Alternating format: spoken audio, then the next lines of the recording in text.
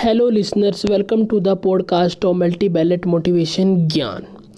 Listeners, in this podcast, I discuss 3 ways a timer can help reduce procrastination.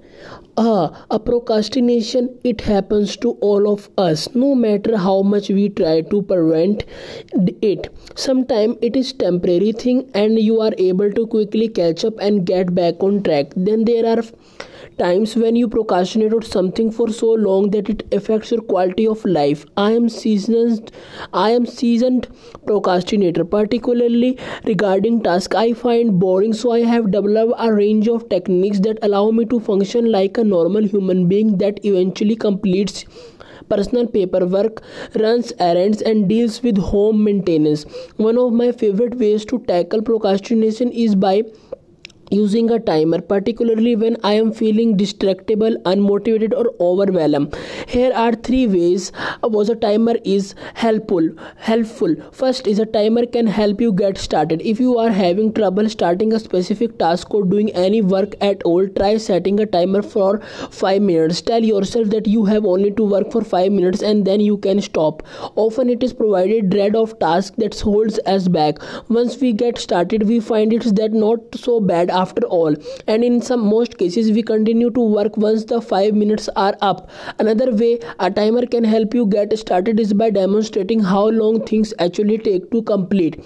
If you put tasks off because they seem like they will take ages to do, try timing yourself to see how long the task actually takes to complete. You may find that it is not so long as you think, and that's the problem lies elsewhere. I recently timed myself doing a task that I do not particularly enjoy and commonly avoid. Thinking to it takes me 30 to 45 minutes to complete. Then I timed myself and realized that it is the only takes 18 minutes. So I know it's not a big deal to do it because I know that I can get it done into under 20 minutes. I do not enjoy the task anymore. It's just that I know it won't be a big ordeal to get it done. If you do not like the idea of timing yourself doing something, you could also set timer for 15 minutes and see what you can done, and you might be surprised with how much you can accomplish in this short time. Second is a timer can help you stay focused. It creates an artificial deadline and increase your sense of urgency.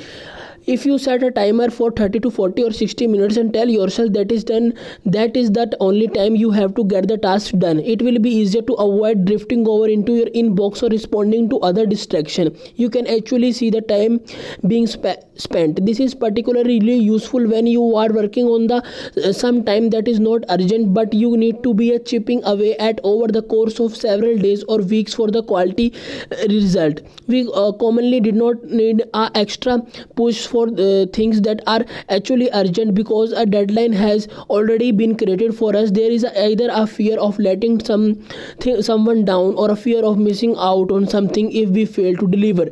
Third is a timer can help you keep going. If you find yourself putting off boring but necessary tasks by doing more interesting but non-essential ones, try setting timer for 15 minutes. Tackle the thing you do not want to do for 15 minutes, following by thing you do want to do for 15 minutes. Repeat this until the first thing is done. Take task switching every 15 minutes may not sound productive, but on a day when you are particularly distracted or unmotivated, it can help you make up some progress and avoid wasting your day away on things like procrastination or cleaning. I hope this is helpful for you. If you like the podcast, share with the friends, family, relatives who are suffering from procrastination. Thanks for listening.